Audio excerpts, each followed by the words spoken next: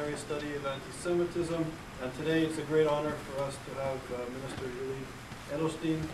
He'll be speaking on, the title of the talk today is entitled Demonization and Delegitimization of Israel, a Form of Contemporary Anti-Semitism. And this is an issue which I think prompted YISA to actually start to deal with the contemporary forms of anti-Semitism, and many scholars and public figures are actually arguing in our discipline that the new form of anti-Semitism is really the new contemporary, if you will, Jew is the state of Israel, and Israel is becoming the target for all sorts of demonization and delegitimization from radical Islam on the one hand, which we spoke about this afternoon with Michael Walzer, to also the acquiescence of the left from a human rights progressive agenda in which citizenship and equality is guaranteed under laws. Somehow, some on the left, particularly in Western Europe, seem to be, in my opinion, anyways, in the opinions of many scholars, forgetting the basis of this discourse. So, Minister Edelstein is currently the Minister of Public Affairs, and also, importantly in this context, for diaspora, and he's held this position since March of 2009. He's been a member of the Knesset since 1996, and was one of the founding members of Israel Ba'aliyah, which was started in 1996, and he served on many committees in the party. He served, for example, on the Committee on the Status of Women, the Committee for Immigration and Absorption and Diaspora Affairs, Education and Culture, International Affairs and Environmental Committee, Constitutional Law and Justice Committee, and the State Control Committee. From 1996 to 99, he served as the Minister of Immigration Absorption. From 93 to 94, he was the advisor then to the opposition leader, Benjamin Netanyahu. From 1990 to 93, he was the department head for the Melitz Center for Zionist Education. And from 1988, soon after he arrived in Israel, to 1996, he served as the vice president of the Zionist Forum of Israel. From 1984 to 1987, Mr. Edelstein was accused of fabricated charges by the former Soviet Union, the state of the former Soviet Union, and he served 3.5 years in a labor camp as a prisoner of Zion, or as a refusnik. He was a Hebrew teacher in Moscow, which in those days was difficult and a serious act of maintaining identity and allegiance to the Jewish people in the state of Israel. And he was an Aliyah activist. And I was saying actually in Jerusalem, in December of 1994, I was actually with a friend from Montreal, Stephen Singerman. We went to Moscow and then Leningrad to meet with leaders of the refusnik movement. And we both remember, we spoke today, remembered your case. So it's really not only a privilege and an honor to have you here as a minister of the Israeli government, but also given the history to have you here at this conference as well. So welcome.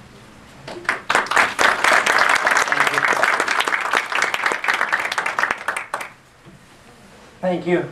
Quite an experience to hear all your biography unfolding backwards, from now backwards.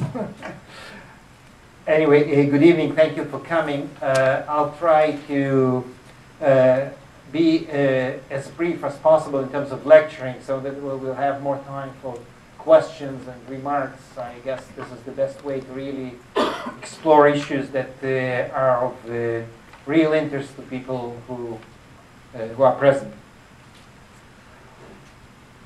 Well, I will start with saying that in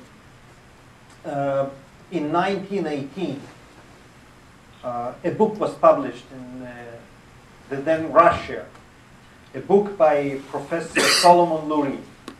It was called Anti-Semitism in the Ancient World.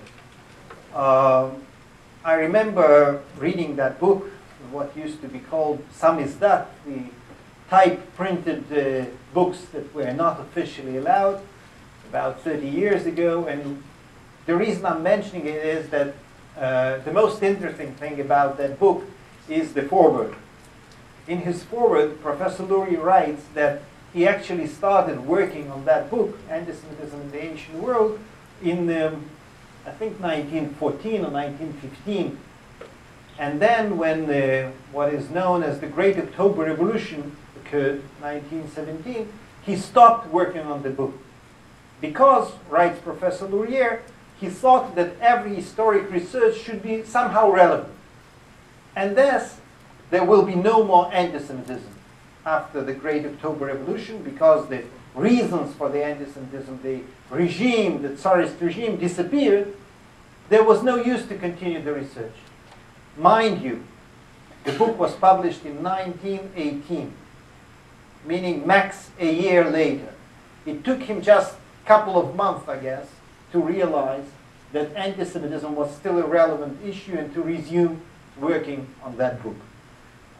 Starting with this sad sentence to, sad example rather, to kind of stress that unfortunately, I guess we can talk about different forms of anti-Semitism, different ways of anti-Semitism to act, but it's very difficult to be so optimistic as to say that after this or that social change, world change, even global change of the kind we witnessed just 20-something years ago, anti-Semitism basically disappears.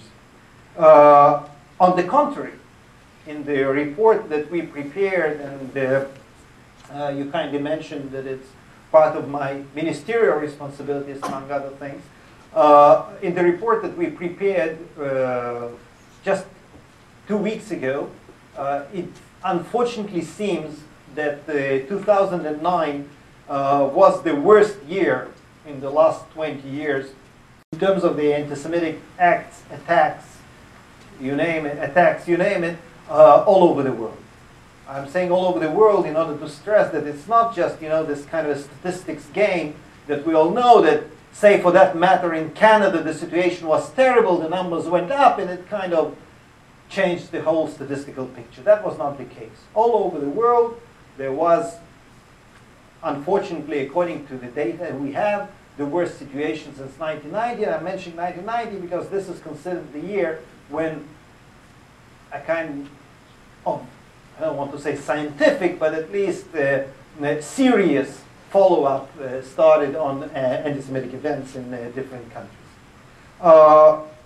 I think that to really pass through this report, we have to say that there are two main types, with all the problematic definition of it, two main types of anti-Semitic events we are witnessing.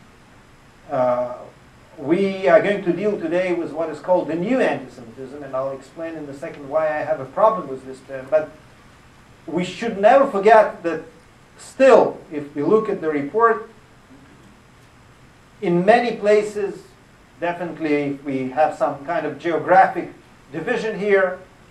In many places, there are good old acts of anti-Semitism having nothing to do with Hezbollah or Hamas or Operation Cast Fleet. Oh, well, the examples we all know. We can give the recent example, for example, of what happened just a month ago in a country called Moldova, in Kishinev, where a group of churchgoers led by a priest went to some menorah standing there, Chanukiah standing there in the street, uprooted it, even had some ceremony, with the main line being that the Jewish symbols shouldn't be so close to the church. The government apologized, the church leaders apologized, but the fact is, I promise you, that it had nothing to do with the IDF activities anywhere in the world. But at the same time, we definitely, if we're talking especially about 2009, we can't avoid the influence of the Middle East situation, what is happening in the state of Israel, with this ongoing, unfortunately, conflict, and its influence on acts of anti-Semitism. In some cases, like in a clear cut, I mean, when we are looking at a kind of caricature in a paper, and there is a, I don't know, the good old, once away, the good old description or picture of a Jew with a big nose and sticky fingers, either counting money or drinking blood, even if it says on this wonderful personality Israeli, or even if this fellow is wearing something that looks very much like IDF uniform, it's absolutely obvious that we are talking about, once again, something that for years, unfortunately for generations, used to symbolize the classic anti-Semitism. At the same time, the reason I mentioned that it's kind of, I have a personal problem, it's not something that I'm pretending to write a thesis on, but I have a personal problem when we call it new anti-Semitism. It's not new. Because once again, going back to my personal history, I have to testify that in the 60s and the 70s, it was strictly forbidden to be an anti-Semite in the former Soviet Union.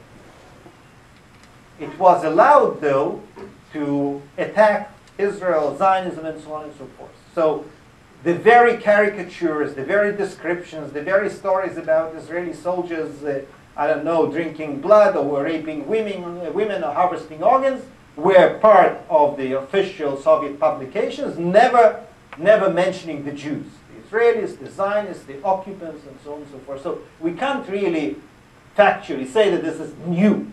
But definitely, I do have to say first person singular. For me, it always associated with the terrible regime. I never could imagine that in Le Monde or Figaro or Guardian, for that matter, I would find the same descriptions 20, 30 years later. At the same time, and there is always this legitimate question, isn't it like a little bit simplifying? We can easily get to the situation when someone who criticizes Israel on anything and says, Mr. Edelstein, I don't like your policy, or I don't like your politics, I would immediately say, you're an anti-Semite. You don't have the right to talk to me like that. Definitely, we don't want to be in that place. So I think that we have to start looking for a definition. There's criticism of certain policies, certain governments, certain countries. What's different about this attitude towards Israel?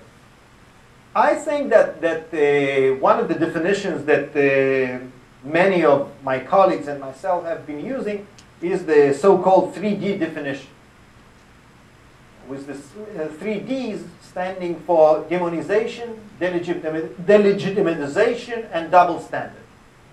And if we apply to certain things happening, acts, pictures, books, articles, the 3 Ds, we can try at least to define whether we are talking about someone who is legitimately not agreeing with something the state of Israel or the government of Israel or the people of Israel are doing, or we are talking about something that looks to me always in my head as, you know, this picture of a stream of water, that if you block it with stones, the water still tries to find the bypasses and the ways out.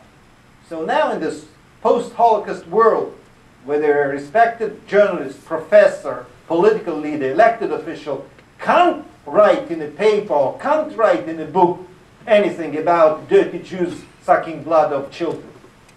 This stream of water somehow finds its way out in these new forms of hatred towards Israel, towards Zionists, and you basically just by using different terms give way to the same emotions. You know, the examples of that are definitely like the latest examples, if we think about them, and they are probably connected to what we were just marking yesterday, the International Holocaust Victims Memorial Day, an official UN date.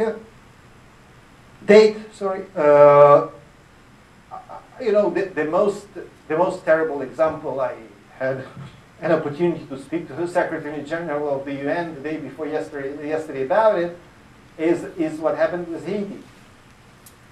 The Israeli, as we all know, IDF medical, and not only medical, but rescue group was one of the first on the scenes.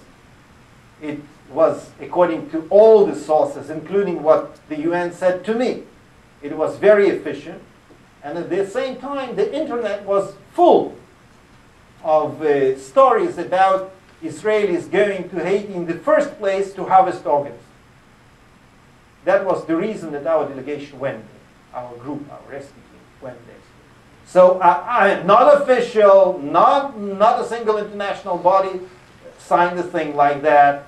Not a single respected publication published anything like that. The Internet is full. And no one is even trying to, you know what, to, in the very simple technique, to hide the sources. It's very easy to trace who started it, where it went from. No one is scared. And 2 days ago in the UN, during a press conference, was one of the deputy secretaries there about the situation, the humanitarian situation in Haiti. A Lebanese journalist asked the guy from the UN about the comments on the rumors or on the publications that the Israelis are harvesting olives in Haiti. So what I'm trying to say that I guess this, as I've said, you know, this stream of water that is trying to find its way out finds its way out sometimes in such terrible forms that on one hand you say a normal person can't even think about things like that. But it turns out there are many persons who are, at least look quite normal, and are spreading these things around. And next to it, once again, you know, there are some cases that are not clear-cut cases. 3 days ago, on the eve of the Holocaust Memorial Day, a bishop in Poland says, with the logics of the book of Exodus we are reading these days in the synagogues, was more or less the same strange logic. He says, A, there was no Holocaust. Rich Jews invented it. B, what the Israelis are doing to the Palestinians is Holocaust. So, I mean, here it's, you know, you can find, when I say there's no clear cut, you can find kind of both definitions. On one hand, the good classical approach. On the other hand, the modernization of anti-Semitism in its new form. Now, as I promised not to deliver a long speech, and I'm already doing something very contrary to what I promised, I would sum up with saying the situation is, as I've said, very, very bothering and troubling. At the same time, to be a little bit optimistic, I think that things could be done to address the situation.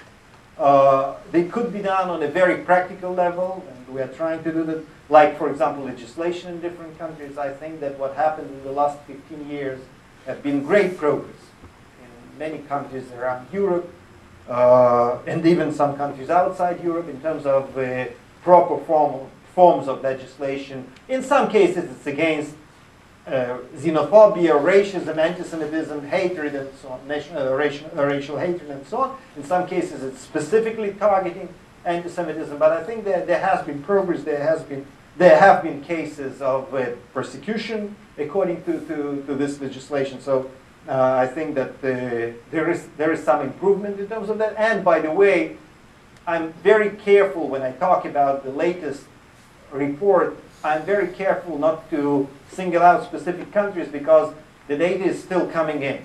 So I don't want to say something and then in 2 weeks from now apologize and say, well, that's not exactly what I knew then. But I can say for a fact that in certain countries the situation is better than the others, not because the population is different. Because the governments are taking an acting stand, they're fighting anti-Semitism, they're using the legislation, so you can see that in certain countries the situation is better. By the way, Germany is a good example. If I may give a positive example, and I hope I won't regret it after I get all the statistics. But except for legislation, we have an ongoing body, and I'm sure that people who are interested in it, are researching the field, know about it. There's the Global Forum on Combating Anti-Semitism that just met in December in Jerusalem last time. But it's a kind of an ongoing forum of prominent leaders, academics, elected officials, human rights organizations, and so on and so forth. And I think that there is influence of that forum felt in different countries, especially to take into consideration the fact that we have inside it the group of members of parliament, International Parliamentarian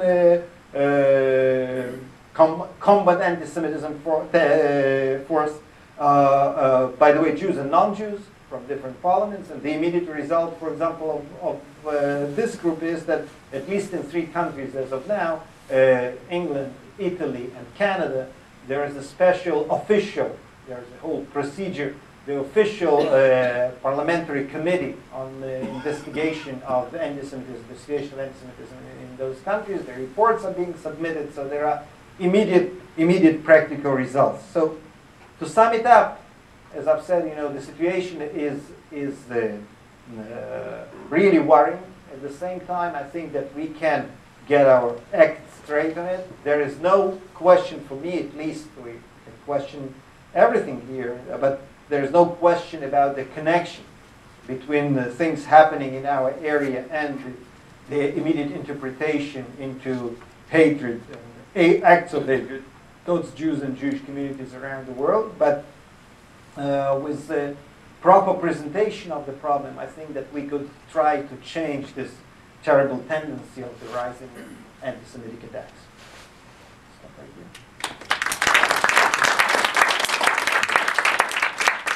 Thank you very much. So we'll open it up for questions, and I'll take the prerogative of asking the first question, if I may. So, from my perspective, the rise of anti-Semitism is also, I think, to a large extent coming out of the Middle East, Iran, radical Islam, and perhaps the acquiescence of the human rights community in the West to really tackle this. And I would even argue, from my perspective as a scholar, that anti-Semitism and the demonization of Israel is becoming a national security issue for Israel. And I would even argue that the use of the protocols of the Elders of Zion from Iran and from Hamas and Hezbollah and Egypt, and Jordan and other places, and Turkey, and we spent a long time just discussing this. But it may be even more of a threat to Israel than the nuclear weapons program of Iran. But this is really beginning to have traction in many parts of the world. So my question is, what is the Israeli government really going to do? This is a national security issue. I think it's wonderful to see the Netanyahu government seems to be speaking, I think, louder than previous governments to this issue, to the rise of anti-Semitism in the global context. What is the government going to do politically, but also perhaps in setting up programs within Israel to reach out to the world to help fight this? Okay. Well, first, thanks for the compliments about the government position, because I do think that there is a certain change, and I will say something very sensitive. I mentioned that yesterday, the International Holocaust Memorial Day, there is always, for me at least, I have to say first person singular, as a second generation Holocaust survivors, there's always this lack of desire to put anything even close to Holocaust. They don't want to connect it to anything. We have to talk about Holocaust per se. But at the same time, I think that what happened this year, the President, the Prime Minister, myself, with all the modesty, we were all in different places. The President was in Berlin, the Prime Minister was in Auschwitz, I was in the United Nations, and we all tried to explain, without, God forbid, comparing or diminishing or anything of the kind, tried to explain that it's not enough just to say, oh, how terrible that we all, the whole world, allowed those things to happen. And then the next day, go into, in my case, into General Assembly of the UN and listen to another clown talking about the destruction of the State of Israel and say, oh, he's just a clown, don't take it too seriously, don't be hysterical. So we are somehow in Israel, I guess not only in Israel, as a people, I guess we are a little bit hysterical. I do have this strange tendency after the Holocaust to believe people who are saying loud and clear that they want to kill me. We are talking loudly. It's not enough just to talk. We had, as it happens every year, on the week of the International Holocaust Memorial Day, there is a special cabinet meeting, and the government decision says that the government should have a cabinet meeting on the issue of the Holocaust Memorial and on the situation of combating anti-Semitism. So this year, when I brought the topic to the cabinet, I submitted also a resolution, a government decision, as we call it in the Israeli procedure, that a special committee should be created to coordinate the issue of combating anti-Semitism around the world, because we view it as a strategic threat. I wouldn't give it a comparisons, whether it's more dangerous or less dangerous than any other danger, but it is a threat. And the decision that was taken basically says that the Director General, which is like the top executive official in the Israeli system of my ministry and of the Foreign Ministry, will submit in 120 days a report to the government, not a report, but a kind of a proposal to the government how we should unite in our effort on combating anti-Semitism and what we could and should do about it. And this is except for the ongoing activities. We have a special forum headed by myself and the chairman of the Jewish Agency, Mr. Sharansky, to follow the situation in different communities regarding anti-Semitism. And I think that in terms of practical steps, there could and should be a coordinated effort.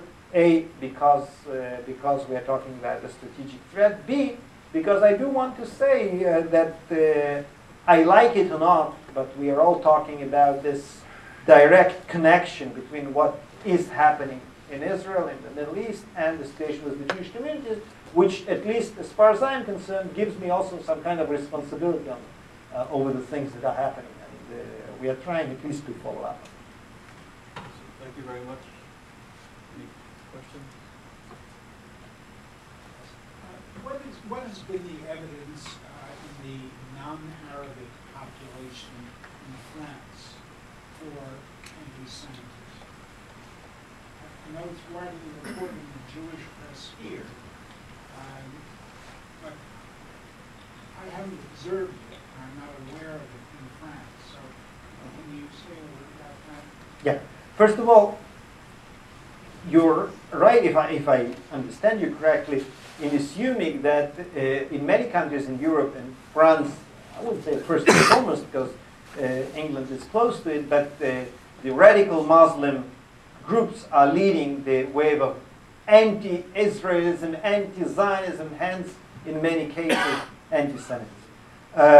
But what we do notice, and we can see it even in, I think, in some pictures that I have here from the report, but we do notice that in a very strange manner, the ultra-religious, radical Islamic activists are in many cases joined by ultra-secular left-wing communist-type groups from the local community, and they hand in hand, according to that old joke, what is the brotherhood of the peoples, that when they all take each other's hand and go to pogrom Jews. So this is more or less, the attitude that you see in many of these violent demonstrations or whatever the case might be. So definitely no one's taking demographic statistics. We can't approach a rally like that and try to find out whether it's like 70% radical Muslims and 30% ultra-left-wing French radicals. But the combination is there, including in France, including in England, including in Scandinavian countries. The combination is there. Yeah, speaking to that, do you think that Israel, are you optimistic or pessimistic that Israel can do a better job of addressing the leftist group? And by showcasing its diversity, the fact that Israel, of all the countries in the Middle East, objectively, and for all its problems and all the mistakes it might have made, the various governments, objectively, is the country that meets the closest the vision of the left in terms of gender equality, in terms of tolerance of homosexuality, in terms of the fact that it's the most diverse racially and religious, ethnically in the Middle East. Can Israel do a better job of showcasing that? First of all, yes. We could do a better job, and that's part of the things that myself and my colleagues are trying to do right now. I'm not sure we're so perfect in what we're doing. But on a more specific note, I would say that most of the people we are talking about right now, hence that kind of a division I was trying to draw between legitimate criticism or disagreement with Israeli policy, or even with like the Israeli side of the conflict, and as opposed to 3Ds, I think this is my problem with just saying, yes, we could influence, in this case, as you said, the left-wing radical groups by trying to explain to them that, say, in Tel Aviv there is gay parade, and in the Palestinian Authority, I don't even want to mention in front of this audience because of the graphic descriptions what exactly they do to homosexuals. Doesn't take us anywhere because people, if my assumption is right, and people who are at these rallies are there not because they really don't know the truth about Israel, but because this is this semi-animal, attitude of anti-Semitism, the very fact that I can provide the facts and figures and the explanations doesn't really help. But having said all that, which brings me back to the beginning of my answer to your question, we could and should do a better job because somewhere out there, there are millions and millions and millions of people who are badly informed, disinformed, don't know the truth, hence have all kinds of wrong perception and wrong understanding of things going on, and they are the audience that we could target with facts, with figures, with showing Israel on a broader scale. It's a very difficult problem because you have a very intelligent president of the United States who lords all the countries who are helping Haiti, and he doesn't have enough people to tell him to mention Israel. He just leaves it out.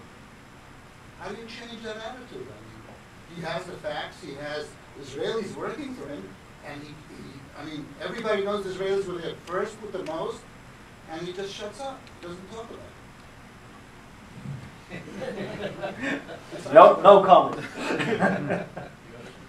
Yeah, this might be a little controversial, but given you're here, I was hoping I can ask.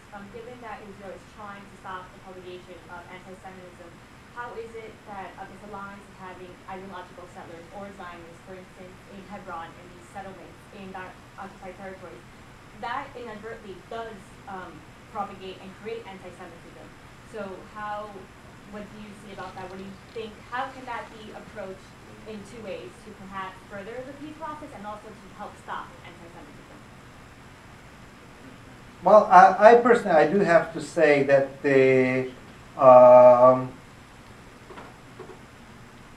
I'm not sure that the type of anti-Semites we are talking about fall into this category of people who have this division of liberal Tel Aviv, Bohemian Israeli society and the settlers in Hebron, some of whom are my friends and some of whom are people that I don't want to exactly identify with or whatever. We are talking about a situation in which when we are talking about anti-Semitic drawings, caricatures, and papers, they are not targeting Hebron settlers. They target Ehud Barak, who is, for those who don't know, a leader of the left-wing Labor Israeli party. The arrest warrant is against Tzipi Livni, the leader of the Israeli opposition, who is the opposition from the left to the present Israeli government. So it's not about someone who doesn't behave towards the Palestinians, hence there's a wave of anti-Semitism. About the promotion of the peace process, I think that the only proof we have about the connection between the peace process and evacuation of settlers or evacuation of settlements is what happened after the disengagement from the Gaza Strip, where all the settlements were evacuated, and Israel removed its forces back to what is known as the Green Line, and the only response was a violent response of about 10,000 Qassam rockets coming out of there. So I think that it would be very difficult for me to try to build a theory that if we would evacuate settlers and settlements, then there will be less anti-Semitism. In the meanwhile, what we have is the only, as I've said, the only example or the only proof is proving the exact opposite. You mentioned Germany as a good example. I'm from Germany, and I didn't know that when I said that. So. I think on the one, we have two problems there. On the one hand, you have very high numbers when it comes to polls covering anti-Semitism. For example, we have a high number of Germans who compare Israel to the Nazi state. It's a very high number. And you have, and with other questions, you have high numbers as well. But we also have another problem. That is that Germany is the biggest trading partner of Iran. And we have Chancellor Merkel, who always stressed that Germany should stand by Israel when it comes to Iran. And she made a very good speech when she came to Israel in the Knesset, but she did not stop this business with Iran and this German support for Iran. So Germany has, I think, 2/3 of Iranian companies use German machines. And it's really very, very important what Germany does there. German companies deliver high technology and so on. And now she said, we are doing much and we will have more sanctions, but at the same time she said we have to do that in with the Security Council. What do you think about this? How is this received? What do you think about it in Israel? That there's a kind of there's a gap between words and deeds. Okay. When I was referring to specifically combating anti-Semitism on a practical level inside the country, I think that what you mentioned about still, unfortunately, many Germans comparing Israel to the Nazi state and whatever, I think it can only be a proof for what I was saying. It's not that the conditions are perfect and there is not a single German who is attacking Israel and they all are dealing just with soul searching because of what happened. But the very fact that government does take an active stand results in the fact that there are problems, there are skinheads, there are neo-Nazis, there are all kinds of things happening, but the statistics are not as terrible as they could be if it were not for the active stand. Now, Iran is a big problem because here we come to a dilemma. I'm talking right now not about anti-Semitism, not about Jewish or domestic affairs. We are talking about a well-known problem on the geopolitical level. Germany is shaping its foreign policy the way that Israel is considered an ally, and I don't have doubts about it. It's not just for the sake of saying something very politically correct. And at the same time, the situation is that when someone asks the prime minister why there is such a big our prime minister, why there is such a big fuss, and we all have to go to Germany with like half the cabinet to have meetings with the German government. Part of the answer is exactly the issue that you're raising, that unfortunately we still have to push and press and ask and explain. But when I called it the dilemma always is the huge economic cooperation here. It's our problem vis-a-vis Germany in a different form. It's our problem vis-a-vis Russia and Iran in a different form. But definitely Israel is not offering the kind of economic cooperation and the kind of markets for any country the way Iran unfortunately is offering. So it's a process. But of late, if I remember correctly, there were like in the last Siemens decided to cancel after a big scandal that lasted, by the way, for those who don't, it was not very widely publicized, but it went on for at least, I know about it for at least 3 months, this whole Siemens story. So, But then the question, how many subsidiaries are they going to create in Iran to continue the trade? unfortunately. Any other questions? I was reading about Israel purchasing 3 submarines from Germany. And is the Israeli government doing anything, taking any steps to prevent accidental war? Accidental war? Yeah, I don't want to say accidental nuclear war, because Ah. that's but accidental war. This is perhaps a question you can't answer, and perhaps it's a little bit off topic, but. Yeah, I mean, I just don't want to start some like very general answer. That, yeah, we are doing what we can in terms of preventing things, and as you know, there were situations when we did feel, I'm referring to the very early 90s, in an immediate and serious danger vis-a-vis Iraq, and still the then, for example, defense minister was even criticized in Israel for such a, hold your horse's position. But I guess there were good reasons, because everyone in Israel was considering the subject that you're raising, and the easiness to strike a match and then to deal with all the consequences.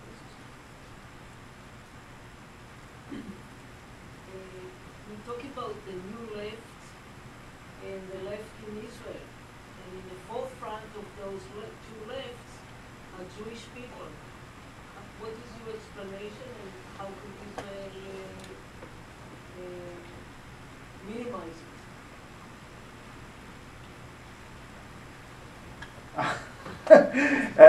Well, as far as today I had a very interesting conversation with a group of students in one of the universities in New York, and I think that first of all we look at some criticism coming towards Israel and what Israel is doing from certain radical left circles, including, as you said, led by people who are Jewish. I think, what I said to those students was that I guess in some very twisted way, but it's also part of the Jewish identity. It's like, it's not just, that you are so liberal that you care about the whole world and everything that is happening, but in this specific case, you still feel Jewish, and you want to prove that, that you are fighting the ultimate evil because of this twist in your identity, and it hurts you so much that Israel is doing something that to you looks wrong. In Israel, once again, we were just talking about it. It's a democracy. I just hope that we don't get ourselves into the situation that we will be so open that the brains fall out. But we are very open, and I'm not sure that I want it any other way with my personal experience. So I'm prepared to deal with the consequences, and it's very difficult because I basically, if I'm involved in a kind of a ping pong with an audience about things that we are doing or not doing in the Middle East, I can easily find all the right answers before there is some person who says, yes, minister, you may be right, but the retired general of IDF wrote 3 days ago in the Israeli paper this and this and this and this, and how come that he totally disagrees with what you say? You can't say that he's anti-Israel. You can't say that he doesn't know. It's difficult. But at the same time, so what can I do? I don't understand it. I think that I know what is happening. I think that Israel is not that terrible. I think that Israel is even to a very big extent one of the best democracies that I know, with all the problems. Definitely I'm making this comparison without saying as a democracy involved in a war conflict. I'm just saying a democracy, period. But there are people who think differently. People probably that think that the standard should be very high. As long as it's not double standard, the way I mentioned it, as long as they are not allowing others, and this is my problem with some radical left organizations. It's perfectly okay for them to see how Sesame Street in the Gaza Strip is teaching 5-year-old children that the best way to live is to kill an Israeli. But at the same time, the sensitivity the other way around is that in a certain place, in a certain school, the teacher said that Jerusalem is the capital of the state of Israel and forever will stay the capital of the state of Israel. Then there is an attack. How come the teacher is talking politics? So if this is the kind of a double standard, I don't like it. If it's just expressing the radical opinions, no. As we say in Hebrew, shivu samlah. On a totally unrelated matter, that there was a Jewish judge standing at the same podium 24 hours ago from South Africa who works for the United Nations. No. Is there any evidence for opposition to anti-Semitism in the Arab and Muslim worlds? Very little. Unfortunately, very little, and it's really troublesome because I didn't touch on this subject, but what I mentioned right now about Sesame Street is this, at least you could attribute to, the war situation. They don't find the proper limits and the proper borders, and they are like teaching the future generation, which is very sad for us in terms of the solutions for the conflict and politically. But as the professor was saying, we can find dozens of witnesses of evidences how on state TV in Arab countries you get different versions of modern protocols of the Elders of Zion, and I for one, correct me if I'm wrong, I don't know of many examples of someone local getting up and saying, guys, you're playing with fire. It starts with the Jews, it never ends with the Jews. Let's not play with this. Unfortunately, that's not the situation, and the power of these things in many cases is really disgusting, and you sometimes just wonder how these things travel. You kind of associate many of these things with Eastern Europe of 150 years ago, 120 years ago, and they are part of the reality in modern Arab or Islamic world. And I, for one, don't know of much opposition. Yeah, it's a little bit different, I think, in Iran. I know that in Germany there are a lot of Iranian groups, opposition groups, who are really looking on what's happening in Israel, and they are longing for support. I know that, and they are looking very closely on how Israel reacts to the opposition and to what's going on the streets.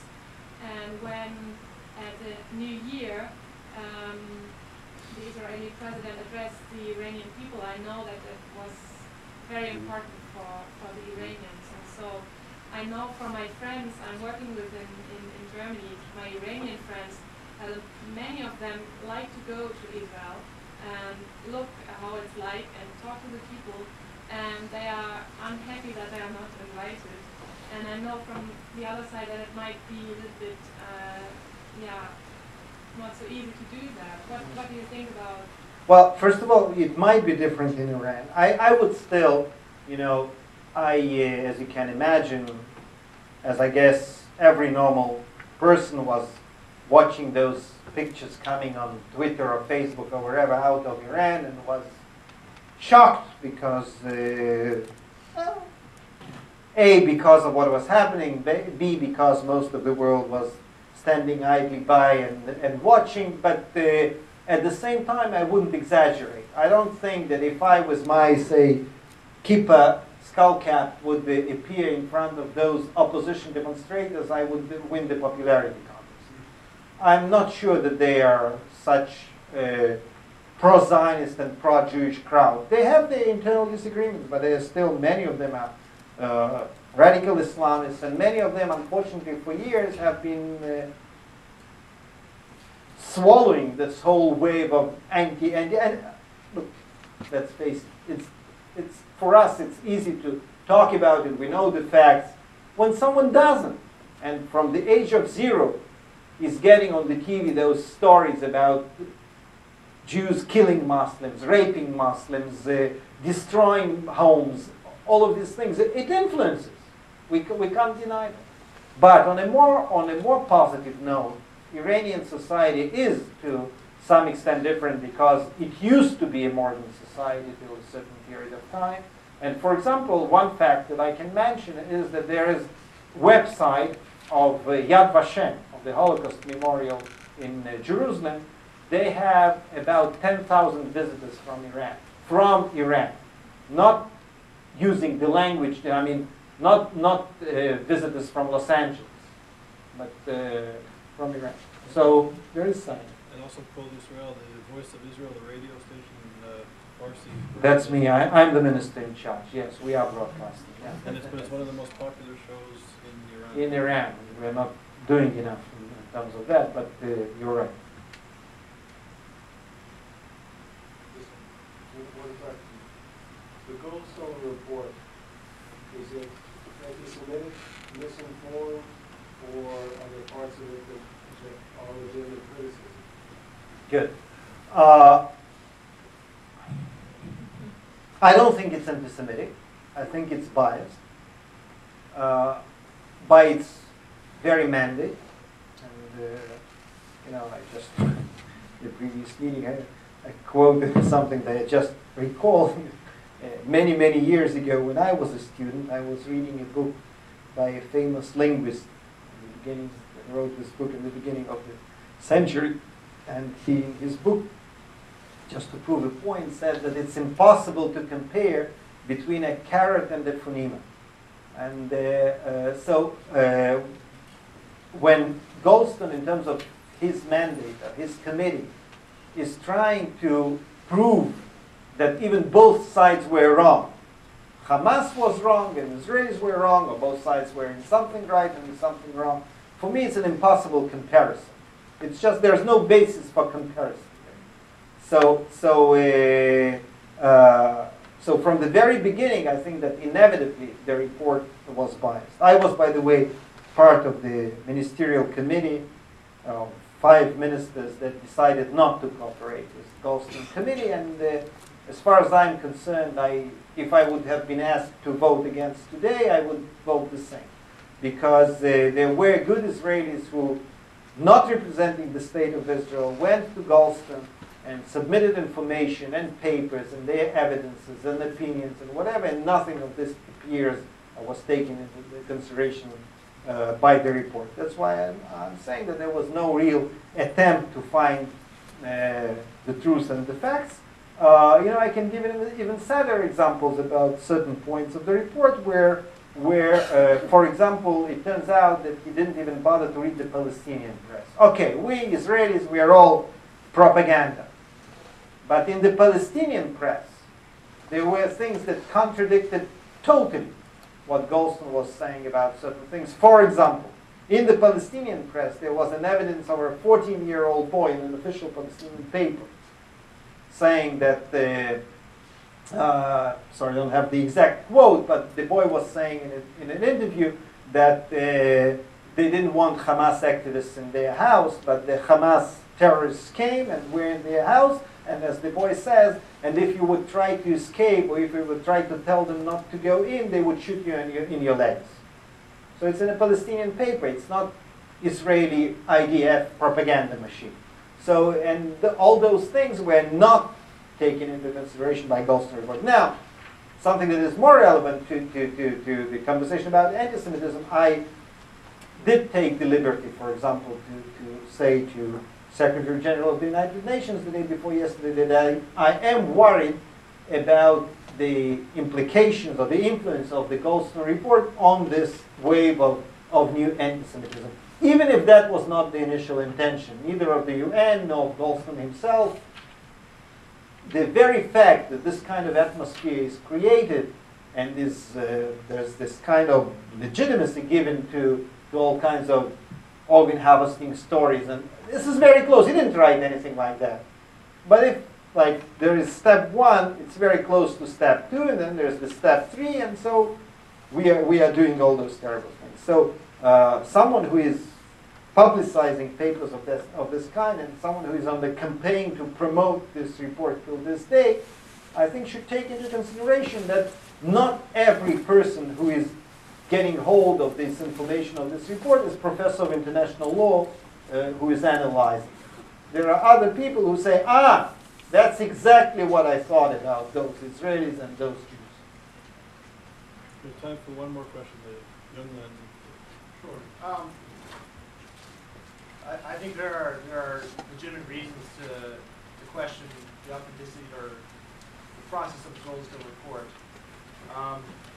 But I do think it's important for any society that is democratic to have a mechanism for self-criticism. Absolutely. So you described a number of real shortcomings from that report. Could you maybe share with us some ideas of what might be a more legitimate or more appropriate mechanism of self-criticism? By the way, there's thank you for the question, because there was even like some kind of misunderstanding here in this country and even in the Israeli press. It appeared 3 or 4 days ago that Israel is preparing a response to the Goldstone report that will be submitted to the United Nations. This is just incorrect. And You asked a very good question, and I think that Israel is a kind of a front runner, even some say that even it runs too fast in terms of checking itself after every military operation. In some cases, when there was reason for that, there were even special committees headed by Supreme Court judges, and we all know first Lebanese war and some other cases. In this case, there was no necessity to create a committee like that, but there were a number of investigations, mostly taken by the IDF. If I'm not mistaken, I don't have a paper in front of my eyes right now, but I think 136 reports were investigated by the IDF. Reports of misconduct, abuse, looting, all kinds of things. Some of them happened. Yes, there was an Israeli soldier who went, I'm ashamed of it, who went into a Palestinian house where the family obviously had to run away or whatever, and he took a credit card from there and some money that he found and some other valuable objects that he could find. Terrible. Really terrible. And there were several cases of that kind. But none of the investigations showed definitely any deliberate assault of civilians or any of the cases close to the Goldstone report. So what actually is being done right now is that the IDF is collecting all this information of many of the investigations. Some of them happened before any Israeli ever heard the name Goldstone. And some of them happened parallelly to Goldstone Committee, and some have been finished not long time ago. And most of the results are being submitted according to the request of the Secretary General of the United Nations, are being submitted. The request, the exact request was for Israel to provide all the information coming out of the investigations and checkups of the Operation Kasliv. That's exactly what we are doing. And you're absolutely right. It's very important for any country to follow up on the things it's doing. It's the first and basic sign of any democracy. Okay, so on that note, I'd like to thank you for coming. Thank you for the police presence here, help. And thank you very much. It was an honor to host you. And on behalf of USAF, thank you very much for coming. Thank you.